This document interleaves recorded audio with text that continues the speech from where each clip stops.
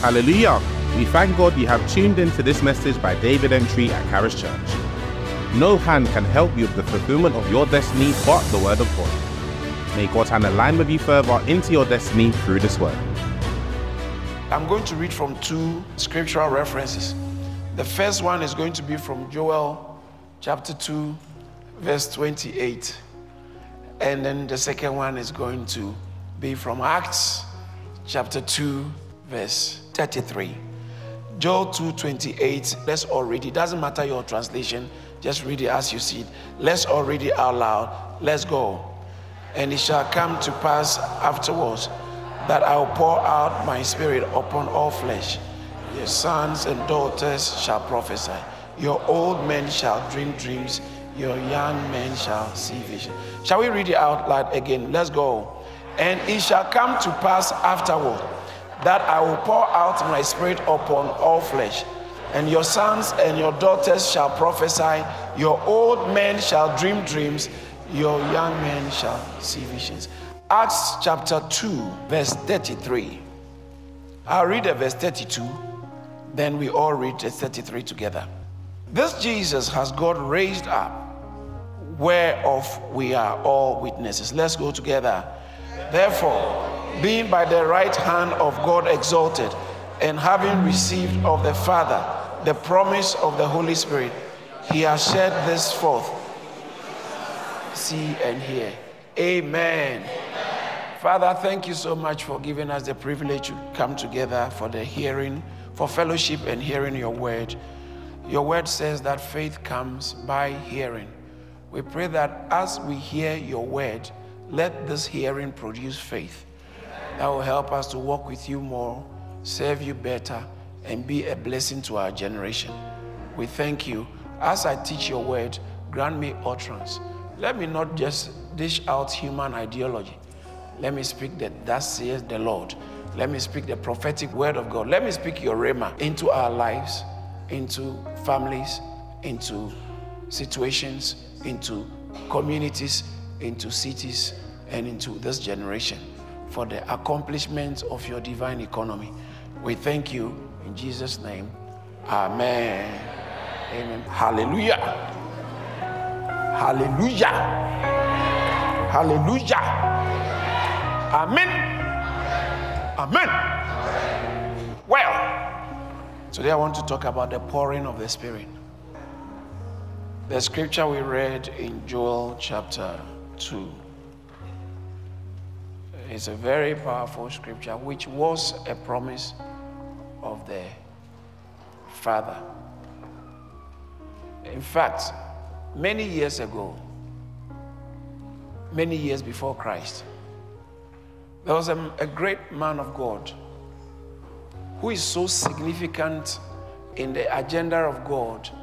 New Testament worshippers or New Testament scriptural authorities used to refer to the entirety of the Old Testament scripture by his name. I mean, Moses. Moses was so powerful, they used to call, sometimes they would call Moses, as Moses said. And they are talking about the Old Testament. They referred the entirety of the Old Testament sometimes as Moses. Sometimes they refer to it as Moses, the law, and the prophets.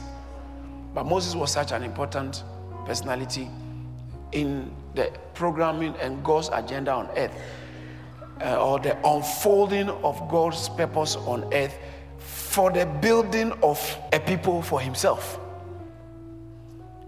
Moses, Jesus had discourse with the Jews, and they said, we are Moses' disciples. And he said that if you are Moses' disciple, you believe me because Moses wrote about me. John chapter 5. That's a very interesting. Jesus said Moses, whatever Moses was writing is really about Jesus. Jesus said, John chapter 5, it says that, for had ye believed Moses, you would have believed me. Why? Because Moses wrote of me. So there's something Moses was doing that was pointing, and it's in its entirety was pointing to Jesus. Now, so if you want to know the extent to which God wants to go with humanity, So long as God's eternal plan was concerned, the written document of God, you can't ignore what Moses had to say.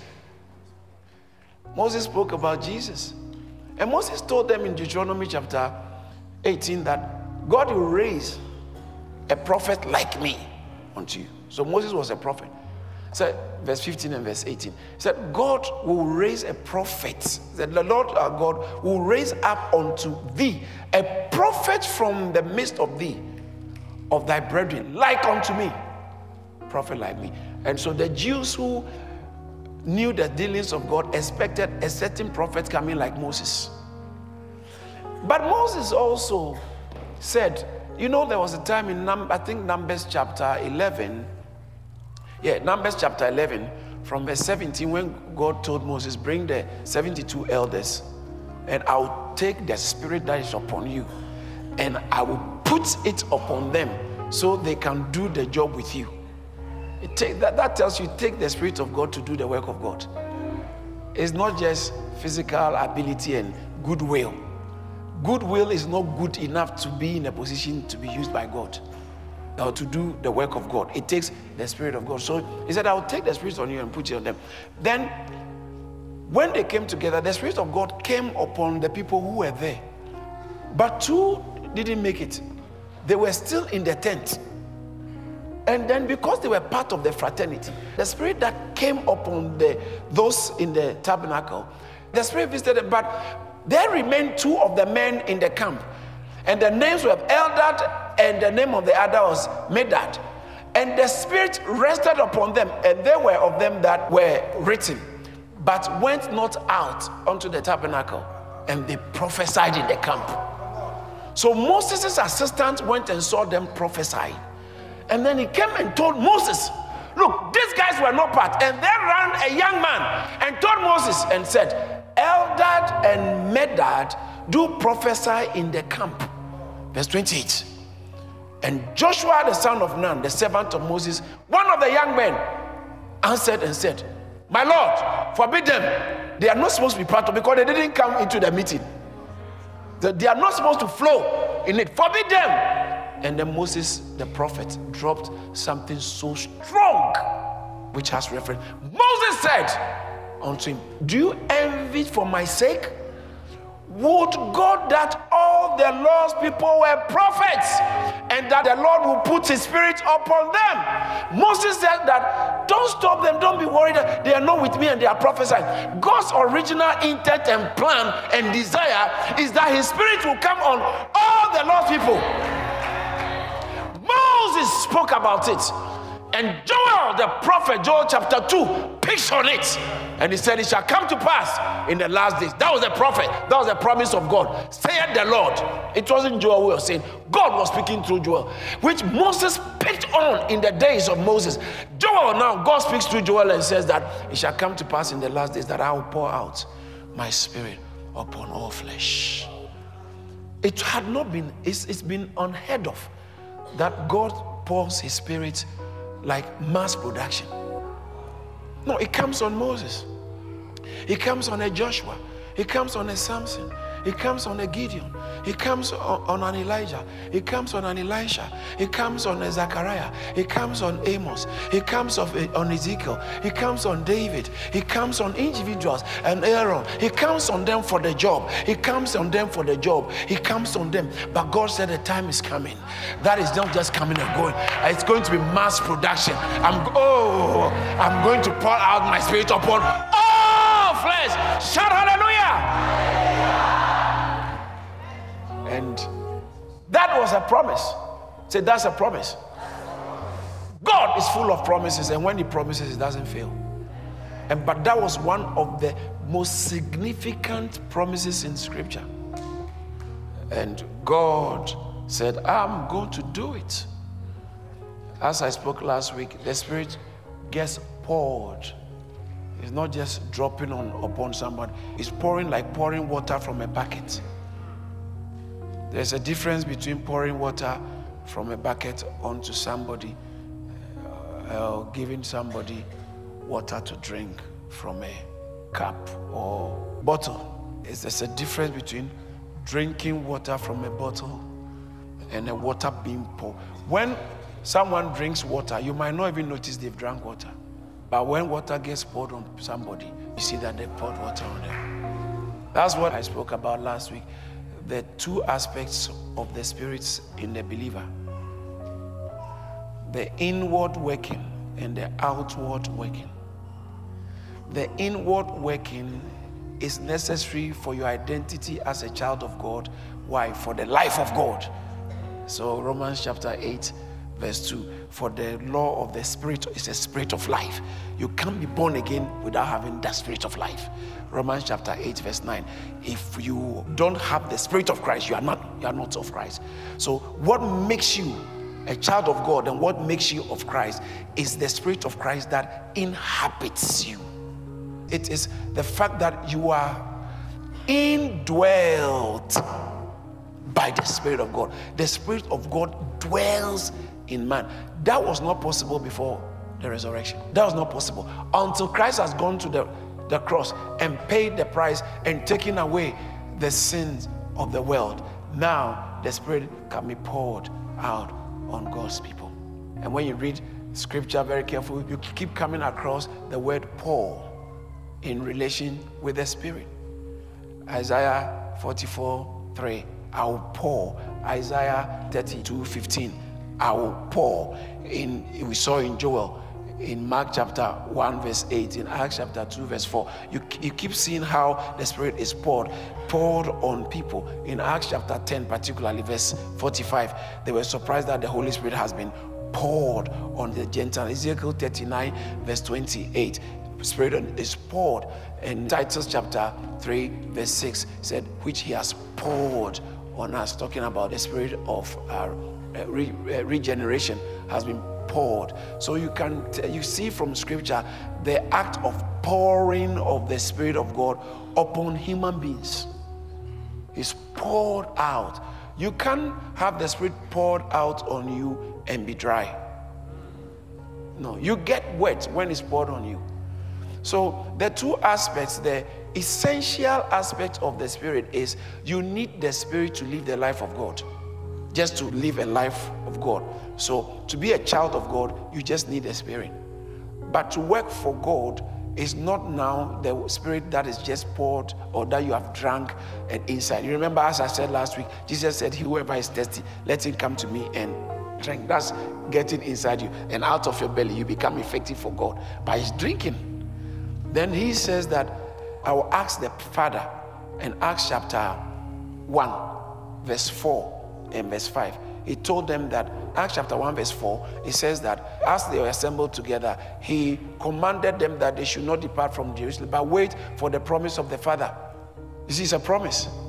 And what is that promise? Which he says, you have heard of me. Verse 5. For John baptized with water, but you shall be baptized not many days with the Holy Spirit. That's the promise of the Father. Now, it's not just being born again. He was talking to people who were born again. But this was about being poured, the Spirit being poured on them, which was a different dynamic. And so, the first receiving of the Spirit is the essential, is so essential for your life as a child of God. But the second receiving of the Spirit is for your function as a worker for God. You are working for God. You need the Spirit upon you. And that one is upon you. The first one is in you. The second one for the work is upon you. As I explained, it's like your uniform. Now, I need you to understand something very, very carefully. Jesus Christ was with his disciples for how long? Yeah, I know people are thinking now. 3.5 years. Do you know how long it takes for a regular, proper educational training graduate to be a master in a subject? How long does it take? Masters? Okay. Undergraduate? Then masters? One, generally speaking. So, university education, regular university education to be a master in something, how long? When you study history, it takes 4 years to always prepare a person, a man, or a people, a woman, anybody, 4 years of full regular education, preparation, training. It takes 4 years to prepare them to be an authority on this subject. 4 years. So Matthew, Mark, Luke, and John was 3.5 years of training. So when Jesus died, he hasn't finished because he's left with 3.5 years.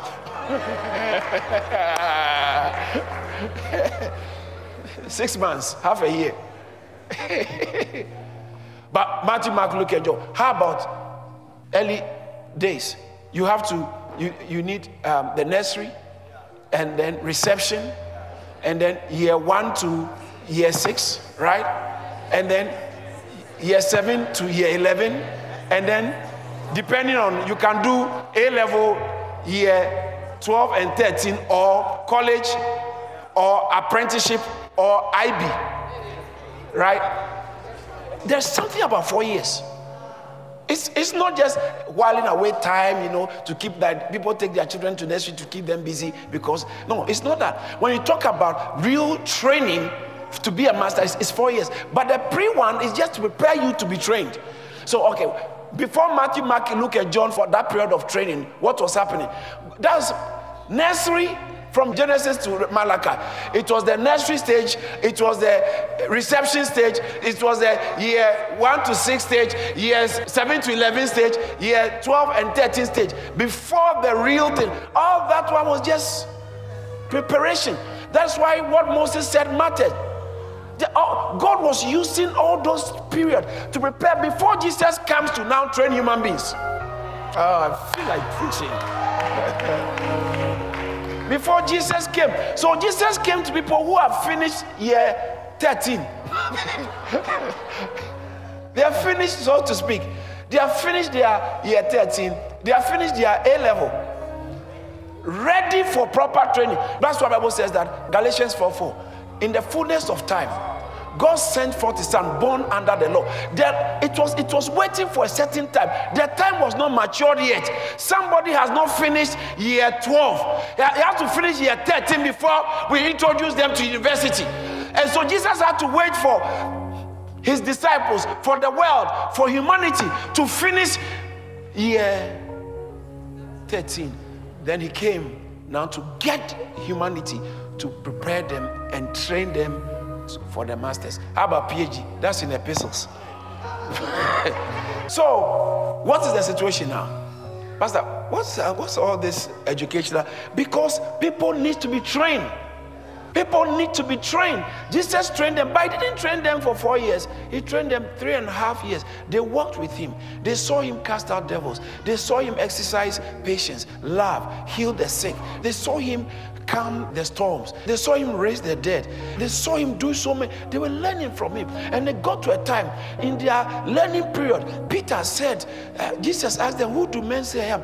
Peter knew that you are the Son of God because what you are doing. And as we study you, we realize that you are not an ordinary person. Even though you look 100% like an ordinary person, still there is some supernatural dimension about you. And we have concluded you are the Son of God. Jesus said, flesh and blood has not revealed this unto you. Then shortly after, Jesus started to take them a bit higher, to tell them something higher about God's agenda. Peter couldn't take it. He was not ready. He wasn't ready. He took Jesus aside and started rebuking Jesus.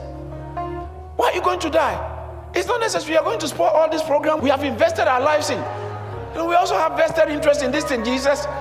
When you become a king, some of us will get. That's why they used to discuss who will sit on the right hand, who is going to be here, who is going to be. They used to discuss that. These are petty things, but it was why? Because Jesus could teach them the heavenly things to a certain limited dimension, but the rest of it he can't teach them from outside. They needed the 4 years, but the rest of the 6 months, he was trying to get them, but man cannot get to that level. That's why Peter took Jesus and started rebuking. And there were other instances that they were off, they got it wrong. Peter said, I don't know him. He told Jesus, said, you deny me. He said, me? Matthew 26. He said, me? If everybody denies me, I will die with you. That same night. That's it. It wasn't like 2 weeks later. But Peter tells Jesus, me. It wasn't like only the two of them. The others were there. And he said, if everybody runs away, everybody forsakes you, he said that Peter said to him, I will die with you. I will never deny you. And then the other disciples said, oh yeah, me too, I just remembered. I won't deny you. Likewise also said all the disciples. So it wasn't only Peter. That same night, they all ran away and left him. And Peter denied him. See, how can you leave the building of the church to these people? 3.5 years, they are still underperforming. Because the level, what it takes for God to use you that dimension is not just being taught from the outside.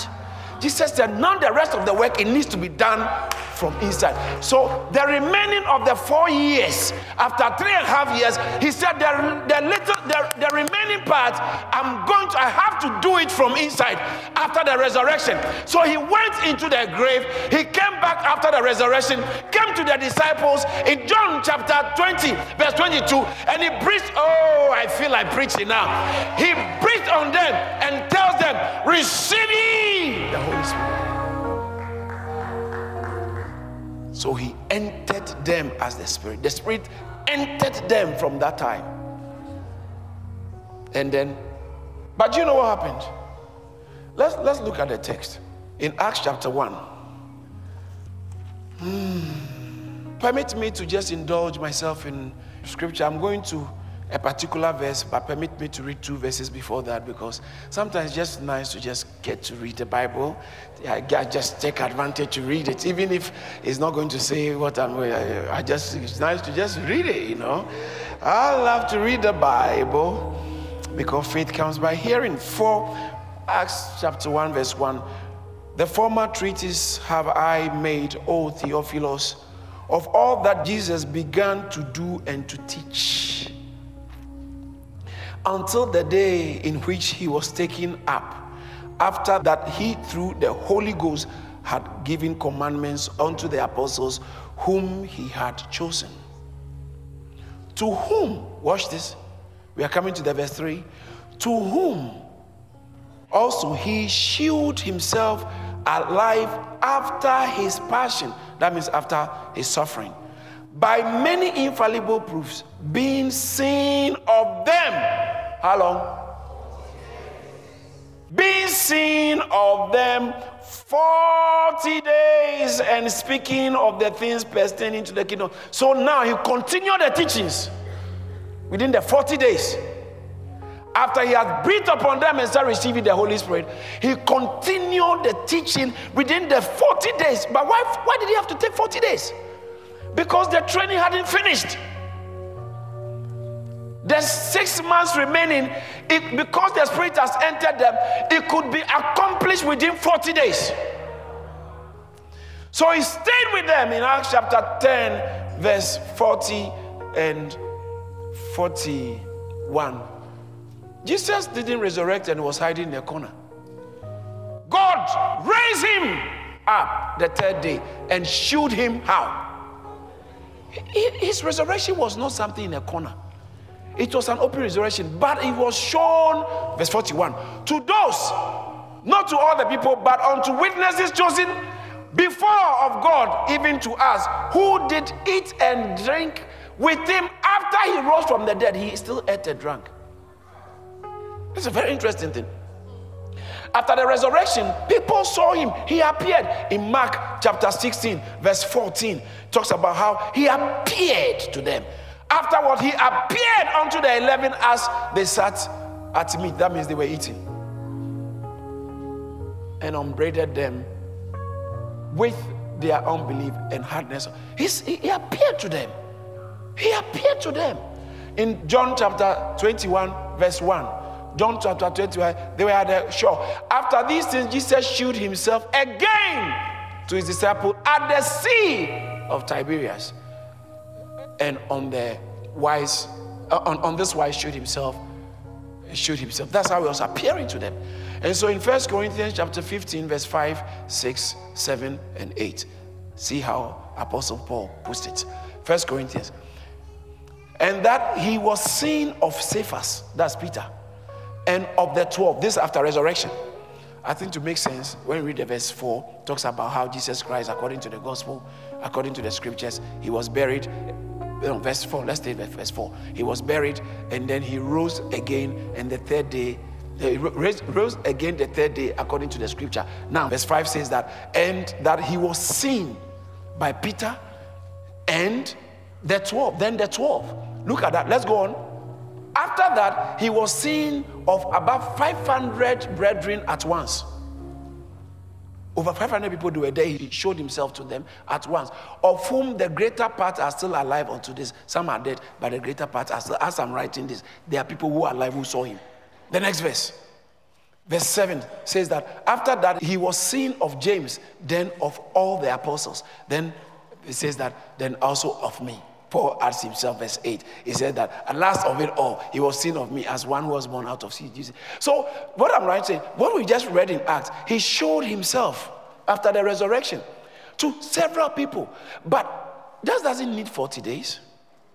What was happening within the 40 days? Because in Acts chapter 1 verse 3, it says that the 40 days, he talked with them concerning the kingdom. He spoke, and he's speaking of the things pertaining to the kingdom of God. In other words, there are things that he continued teaching which he didn't teach when he was alive, physically. When he was in his physical body, he didn't teach some things. It was after the resurrection he started teaching some things. Because after the resurrection, now, for the first time in human history, human beings can receive the Spirit because their sins have been taken away. So he breathed upon them, they received the Spirit, and then from that standpoint began to teach them, and they began to get a lot of things more. No wonder when the Holy Ghost came, Peter was able to interpret it. He didn't just interpret it by saying that this is, Jesus said it will happen. No, he said, he interpreted from scripture. And in that short preaching, he quoted 5 different scriptures without going to read. This thing was repository in them. They have been so trained that when the Holy Ghost came, they were able to articulate it from scripture to the Jews, because what he was talking about, the Jews were familiar. That's why I was talking about before university. God has been telling them about all these things. So now they could explain it to the people from the scripture, because outside of scripture, they can't explain it to them. Because, how can you explain 3 times 15 equals to 45? To someone who has never been taught? It doesn't know numbers. But if they know numbers, then you can make what they know as a point of reference to be explained. You see, this is what it says, this is what it says, this is what it says. So Peter now was using scripture because that was the preparatory stages of God, for humanity. Before Jesus came to now teach them the deep things of God. And then for 3.5 years he was teaching them, but it couldn't be finished because he couldn't get them to get it, because they don't have what it takes. It's not just an intellectual exercise. It's a deeper spiritual thing. So after the resurrection, he breathed on them and he spent time now talking to them about the kingdom, teaching them. And not only teaching them after resurrection, one of the things that he also did, as I mentioned in the previous teaching, that he taught them how to be accustomed to his presence without seeing him. Because all the 3.5 years, they only saw him. They were working with this master who was always talking to them, and they were having interactions. Now he had to teach them how they could be used to his presence without physically seeing him. So he will appear and eat with them and disappear, and they still know he was around. So by the 40th day, they have become so accustomed to his presence without seeing him. His presence without sin. Because that's why he said, it is to your advantage that I go. Because I've been teaching you and being with you for so long. Now, the next stage before you graduate, if I don't go, you can't get it. So he had to go into death, pay for the sins of man, pave the way for the Spirit of God to be able to come into man, resurrect, come unto them, and breathe unto them. Say, receive the Spirit, and they receive it. And then from then, he began to be teaching them deeper things to make sure they are masters. Before he left the building of the church in their hands, even though it was not primarily going to be in their hands, it was still going to be him doing. The building of the church is Jesus. He said, I will build my church. It's not the apostles, it's not the pastors, it's not prophets, it's not evangelists that build church, it is not teachers that build church. It is Christ himself. But he builds it with teachers who he has trained, with pastors he has trained, apostles he has trained, who have learned how to walk with him without seeing him. Walk with him without seeing him. Walk with him without seeing him. They walk with him without seeing him. And he prepared them. And then he left. When he left, he went. He said he would come. Now he's going to come in a way that he won't be pinned down to one group of people because the church is big. Now, the scripture I read, Acts chapter 2, verse 33. Is someone getting what I'm saying? In Acts chapter 2, verse 33, it says that, therefore, being by the right hand, oh, thank you, Jesus. Therefore, being by the right hand exalted, which right hand are we talking about? The right hand of the Father, the right hand of majesty. Too many references. I don't want to go into that to show you the reference, but if you're a Christian, you've been a Christian for a while, you should be aware that Jesus Christ resurrected and went and sat at the right hand of God the Father. Being at the right hand of God exalted. And what? Having received of the Father the promise of the Holy. So it was, he didn't receive, it was,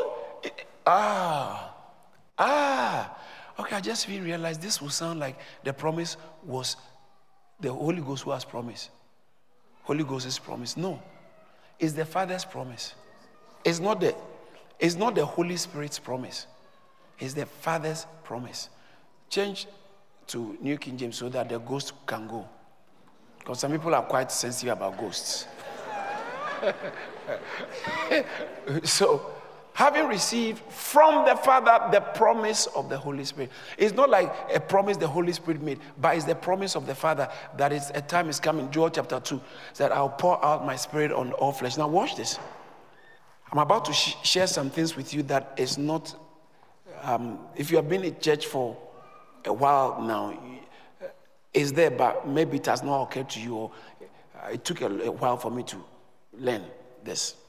So it's not kind of conventional.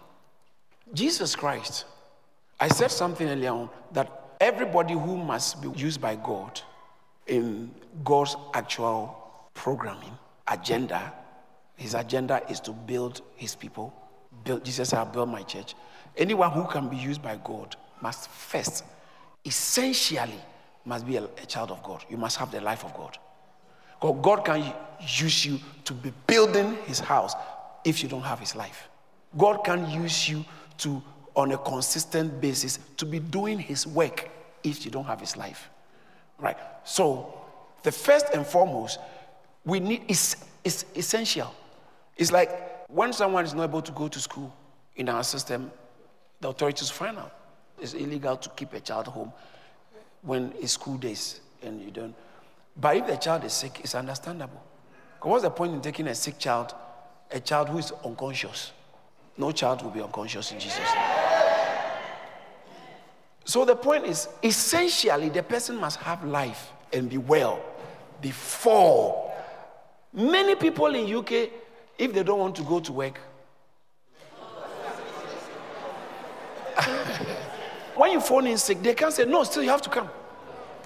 You have to come. I mean, the hospital is going to tell you, understand, boss. It's get out from the hospital, you are supposed to be. No. The person must essentially be fit to come. In the same way, for you to do God's work, it's of essence that you must have the life of God. And so there is, watch this, there is this essential supply of the Spirit that makes you a child of God. And that is what happened when watch this, that's what happened when Jesus came from the grave, resurrected. He breathed on them essentially to receive the Spirit in them. First, that's more important before you could even continue their 4-year program. And Bible says that he did that, he spent 40 days. It's an interesting, 40 signifies time of testing, suffering, or preparing time. So the children of Israel, they were in the wilderness 40 years. So 40 either years or days, it's a period of time. That's why in Matthew chapter 4, verse 2, Jesus was in the wilderness for 40 days. and he fasted for 40 days. It's just, before he started his ministry, it was a period of testing and preparation. Moses, before he got the commandments, in Deuteronomy chapter 9, verse 9 and verse 18, Moses was there. And when I was gone up into the mount to receive the tables of stone, even the tables of the covenant which the Lord made with you, then I abode in the mount 40 days and 40 nights. In 1 Kings chapter 19, verse 8, Elijah went 40 days in the strength of the food. In Deuteronomy chapter 8, verse 2, the children of Israel they spent 40 years in the wilderness. God says that, Deuteronomy chapter 8, verse 2, and thou remember all the way which the Lord thy God led thee these 40 years in the wilderness to humble thee and to prove thee. It's just to prove thee, to train you, get you ready. So Jesus Christ spent 40 days with the disciples, preparing them, testing them, making sure they've gotten it right. So you see, the remaining period of their 4 years was done in 40 days with the Spirit in them. That's very important. When the Spirit in you, you can capture so much. Theologians believe that how did Moses, listen to this, how did Moses, because it was Moses who wrote Genesis chapter 1, Genesis chapter 2, Genesis chapter 3. When the devil went to the garden, who was there? Nobody, because it wasn't Adam who said it. It wasn't Eve. So how did the person know? Moses. It's called the book of Moses. Everything that happened in Genesis we know about. It was Moses who wrote. Even many years before he was born. How did he know it? Did God school him? No. Theologians believe that when God said, I will show you my back part, within that moment, a flash of God downloaded so much. Anytime you have encounters with God, sometimes it can be 1 minute, but it can download years. Like, you understand what I'm saying? Yeah. That's why encounters are important. Your 1 moment encounter with God will give you so much that it will take months to unpack. That's why almost every unique man of God will refer to a certain moment. He met God, or God, and he encountered God. And there was so much that was downloaded into that. The human spirit has the capacity, the propensity to receive so much, which it will take a lot, many years for the mind to catch up with. So there are things that have been downloaded in our spirits, which as time goes on, our minds begin to, okay, yeah, I knew it, but I didn't understand it that way. Now it makes sense because you were practicing it before you even knew it. You were convinced about it before you mentally could comprehend it. And so the 40 days he taught so much. But now listen to this very carefully.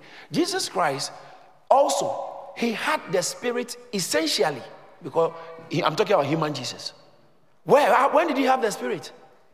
In Luke chapter 1, verse 35, it says that the Holy Ghost shall come upon you, Mary. And that's the child that you're about to be born. The Spirit of God came into you. So Jesus was born of the Spirit. In Matthew chapter 1, verse 18, in fact, it's there. It says that Mary was found to be with child of the Holy Spirit. And then now the birth of Jesus on this wise, his mother Mary was espoused to Joseph.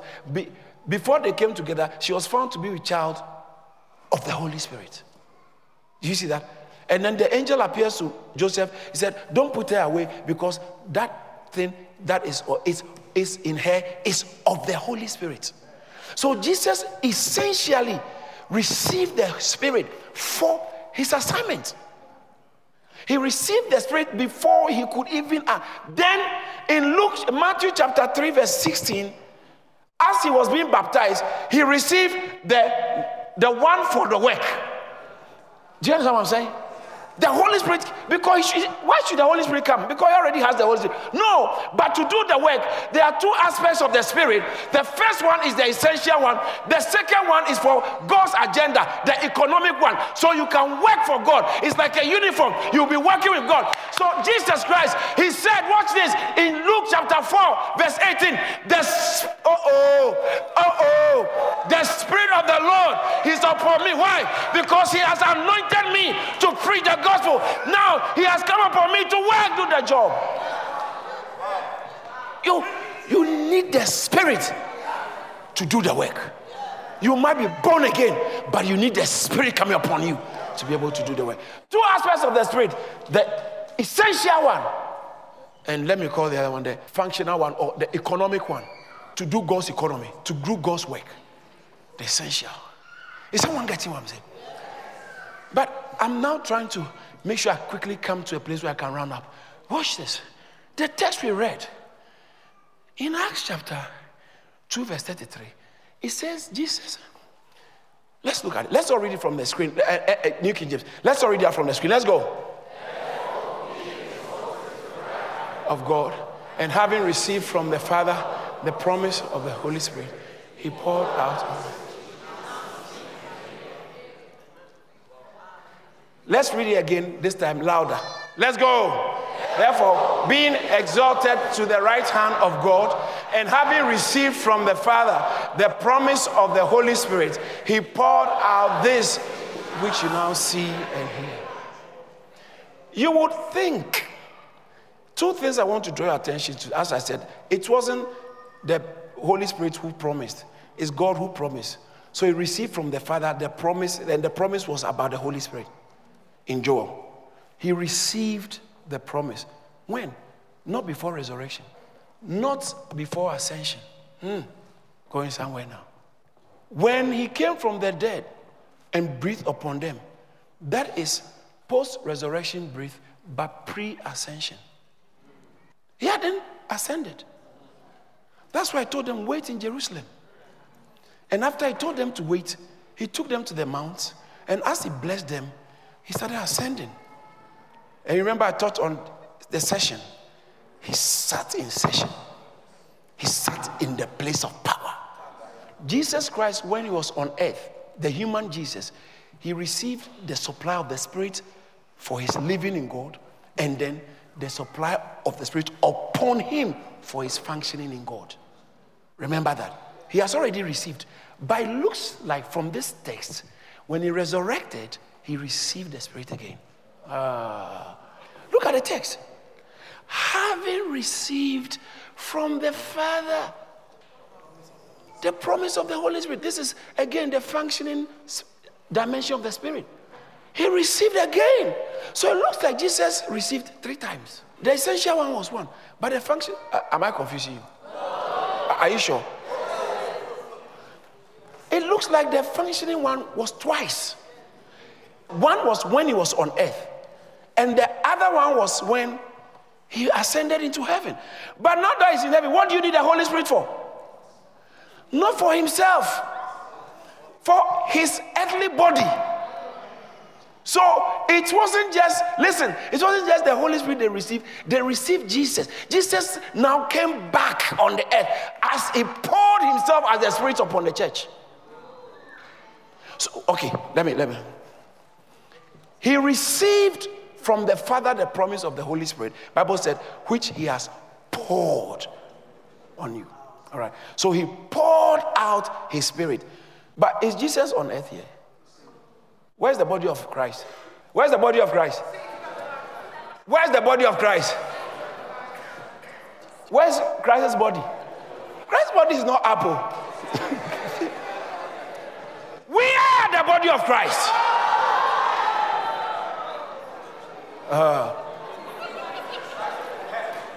But the body of Christ can't exist without the Spirit upon us. The promise was actually for the body of Christ.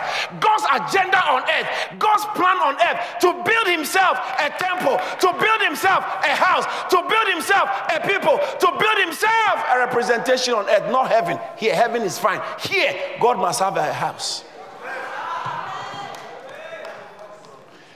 Look at this. Let me just digress a little bit and come back quickly. In the book of John, don't take John's gospel for granted. John, someone say John. John opens up his gospel not with nativity. He said it's too low. He said nativity is too.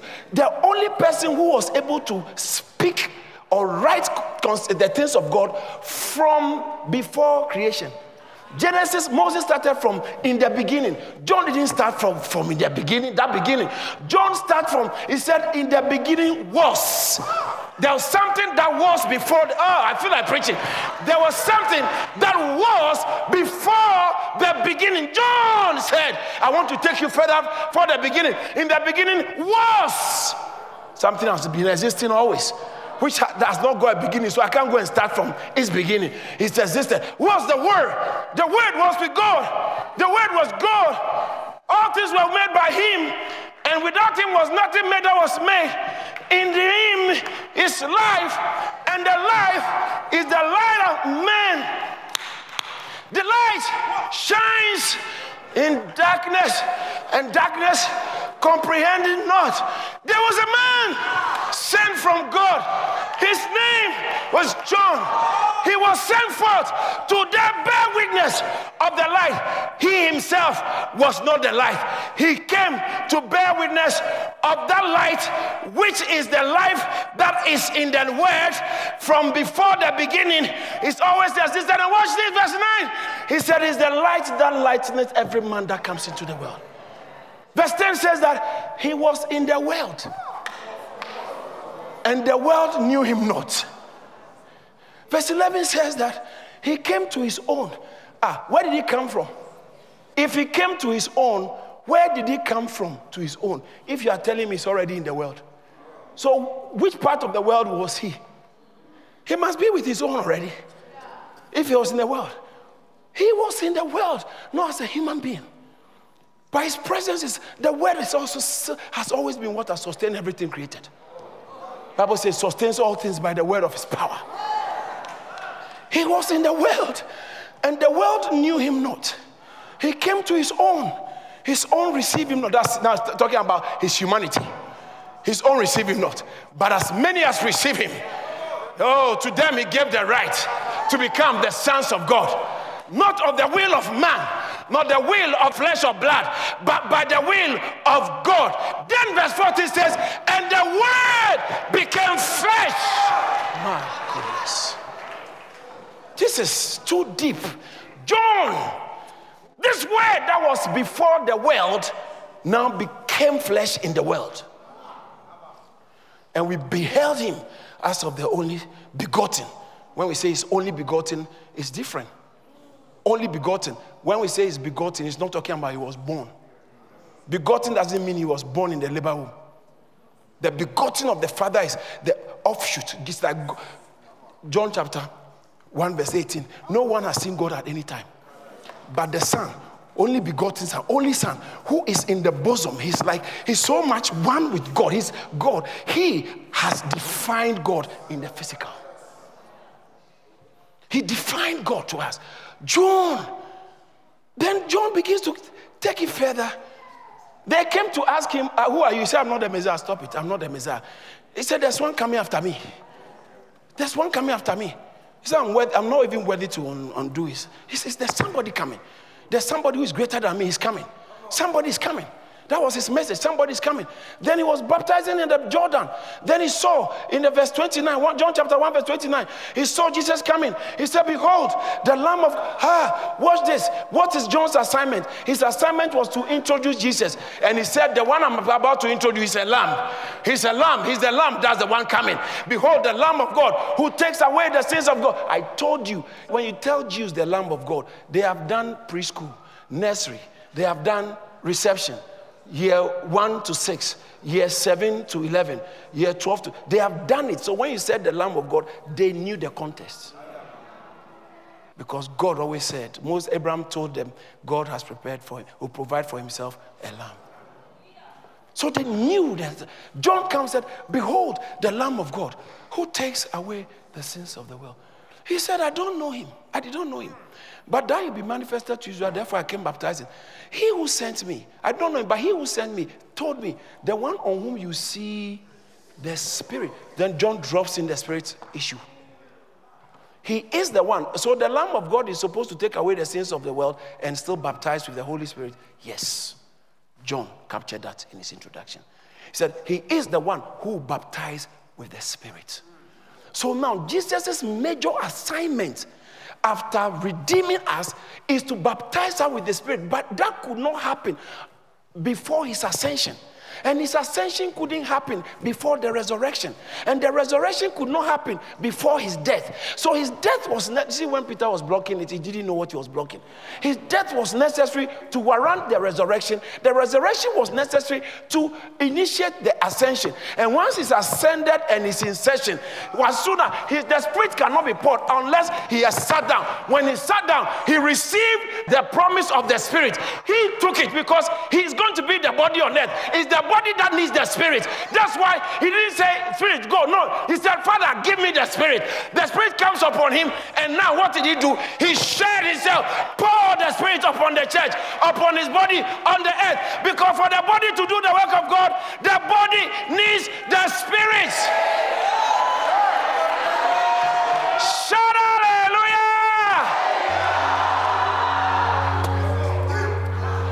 He poured his Spirit upon us. He poured his Spirit upon us. He pour out your Spirit upon us. Pour out your Spirit upon us. Let me run up and tell you something. Let me show you something in the book of Ephesians. In the book of Ephesians chapter 1, verse 19 talks about how and what the exceeding greatness of the power towards us who believe, according to the working of his mighty power. Verse 20. Oh, it's getting interesting. Don't miss this, please. Don't miss this. Don't miss it. Which God worked in Christ when he raised him from the dead and seated, watch this, the seating has come here, seated him at the right hand in heavenly places, far above principalities and power and might and dominion and every name that is named, not only in this age, but also in the age to come. But look at it. Now, we get distracted, especially charismatic church, far above principalities and power, because that's, you see, demons are so important to us. When we see, okay, show me where I say I can clear devil. Yes. So it's okay because it's true now. It's true. He said, I give you power, authority to trample upon all the power of the enemy. In the book of Luke, chapter 10, verse 19, I give you authority. So it's good. And he said, nothing shall by enemies help. It's good to have the power. Jesus said, I saw Satan fall like lightning from heaven. I saw Satan. In Romans chapter 16, verse 20, he said, the Lord will bruise the devil. He will bruise Satan under your feet. God will crush the head under the feet of the church. Oh, come on. So it's okay to be excited about subjugating demons. But we are bigger than that. So he lifted him far above principalities and powers. Verse 22. And put all things under his feet. And then what? Gave what? God gave Jesus to be the head of the church. Where's the church? So it means that he gave the church Jesus so he can be there. So as we are here, Jesus has been given here. Do you understand what I'm saying? We are not on our own. For 40 days, for us to operate in our masters, for 40 days, he was teaching us how we can operate without physically seeing him. Because he knew he was going to still come back, but this time not in a physical body, but this time in an unseen body. So that we can be his physical body. And not only one man, not only two people, not only a community, not only one nation, but all around the world. The body of Christ is everywhere. The body of Christ is everywhere. The body of Christ is everywhere. And wherever the body of Christ is, he is there. Even though he's seated in heaven, he's now been poured out by us, the Spirit. He's been poured out on us. And he said, now go into the world and preach the gospel. God has poured him. So he says that, and God gave him to be the head of the church. Let's see how the Amplified puts it. Maybe it might put it a bit differently. Amplified. Ephesians chapter 1, verse 22. And he put all things in every realm in subjection under Christ's feet, and appointed him as the supreme and authoritative head over all things in the church. So as we are here, he is. New American Standard Version or English Standard Version. Let's go to New American Standard Version. He put all things in subjection under his feet and gave him as head. I like this one. He gave him. But he's seated there, but he has been given to us. Where are we? We are here. And we have been given? Yes. In what way? So when he poured the Spirit, that's why it's Jesus who had to receive the Spirit. So it looks like, listen, this is how it sounds to me like. He received the essential Spirit in the mother's womb. Then, during John the Baptist's baptism, the economic Spirit, the functioning Spirit came upon him. But after his resurrection, and now he's no more in the physical body, he received the functioning Spirit again. So for the functioning of his body on earth, because his body is still here.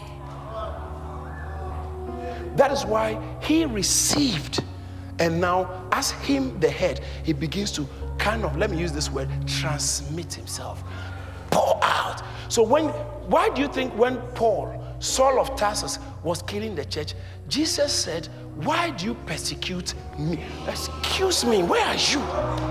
But you are supposed to be seated in heaven. Oh no, you got it wrong. I am here, but you don't see me. But my disciples know I am here. So as you hit a disciple, you have hit me. As you attack a church, those who like attacking churches, one of these days is going to come after your family. Those who like using their position to pull down churches. Read Acts chapter 12. Herod. He was eating in session. He was in his regalia. He was in session. Opening of parliament. He was there. Live everywhere. BBC was broadcasting. CNN was broadcasting. And he was boasting about how no one can save. He was eating instant. The Bible said an angel struck him. And worms, maggot, ate him there and he died there.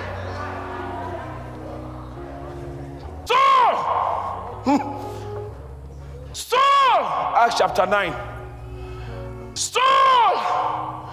Saul! He didn't even call him once. What are you doing, Saul? Saul! Saul! Why do you persecute me? You are biting more than you can chew. And he said, it is difficult to kick against the goats. To kick against the goats. They used to, horses, they have this like brakes. You know, some shopping centers, or when you are not supposed to drive a certain way, they have these spikes. Yeah, they are goats. Those are brakes. So they use that to protect people from going. So when a horse or the animal, the oxen are plowing, or the hogs, sometimes they have goats so that it doesn't go the wrong direction. So when you go, but if you try to kick against goats, you are hurting yourself. And he said, Paul, what you are doing is difficult to kick against the goats. No human being can shut down a church. It's difficult to kick against the goats. Why? Because I am the church. I'm not just seated in heaven. I am on earth, my body. And look at the scripture we read in Ephesians chapter 1, verse 22. He said, and he gave him to be, English Standard Version, and he put all things under his feet and gave him as head over all things to the church. He gave him to the church as head. Look at what he said about the church. The next verse. Where's the body of Christ? Where is the body of Christ? Is it in heaven or on earth? The body is here. That's why we need him in his session to now operate in the body. That's why all authority in heaven and earth is given to Jesus said. When you see a church, it's not just a group of gathering of people. No, it's more than that. It's more than that. It's the crucified Lord, or the incarnated Lord, who became crucified, who conquered death and resurrected and ascended into heaven and sat on the right hand of majesty and power and received the Holy Ghost. He is at work here. So when we talk about the Holy Spirit being poured upon the church, it's talking about, that's why Jesus said, I got to go. First of all, I have to go into death, so I can come back, so you can receive the Spirit, then we can finish our graduate program. So you guys can be masters on earth for the building of the church. Then when I go, I'll receive and I'll come. That's why I said it is to your advantage that I go. Or if I don't go, the comforter will not come. I have to go, I'll receive. And then at a point in time, he said, I will send him. But when you look at the text, he received from the Father the promise. And then now he himself poured this on us as himself and as the Spirit. So when you see the Holy Spirit, you have seen Christ. The Holy Spirit never reveals himself. He only comes to reveal Christ. He is the persona incognito. And you can never see him. Never pray, Holy Ghost, show me yourself. It's a very wasteful prayer. That's a prayer that cannot be answered. Because the Holy Spirit cannot reveal him. He doesn't show himself. The Bible says that he will reveal Christ. That's why he's here. He's here as Christ. Another Christ in another form. Now get it. So there's no Holy Spirit. Yes, there is. He is here. But there's no difference between the Spirit and Christ after the resurrection. In 1 Corinthians 15:45 says that he became a life-giving spirit. He's here. When he said he poured himself on us, what are we talking about? He poured the Spirit upon us. He poured himself as a Spirit. So why do you persecute me? He is the body of Christ. Christ is the body. The church is the body of Christ. And Christ is the head of the body. It's littered everywhere in the PhD program. In the epistles. In the epistles, you can't read the epistles and not see that the church is Christ. So that's why I'm telling you, don't let us only get stuck with the Christ in the Gospels. I was teaching some people and I told them that, please, remove Christ from the hand of this woman as a baby. He's no more a baby. You put him in the hand of a woman every time. You say, baby Christ, please. It's now the Christ ascended and living in the church. Remove him from the cross. He's no more on the cross.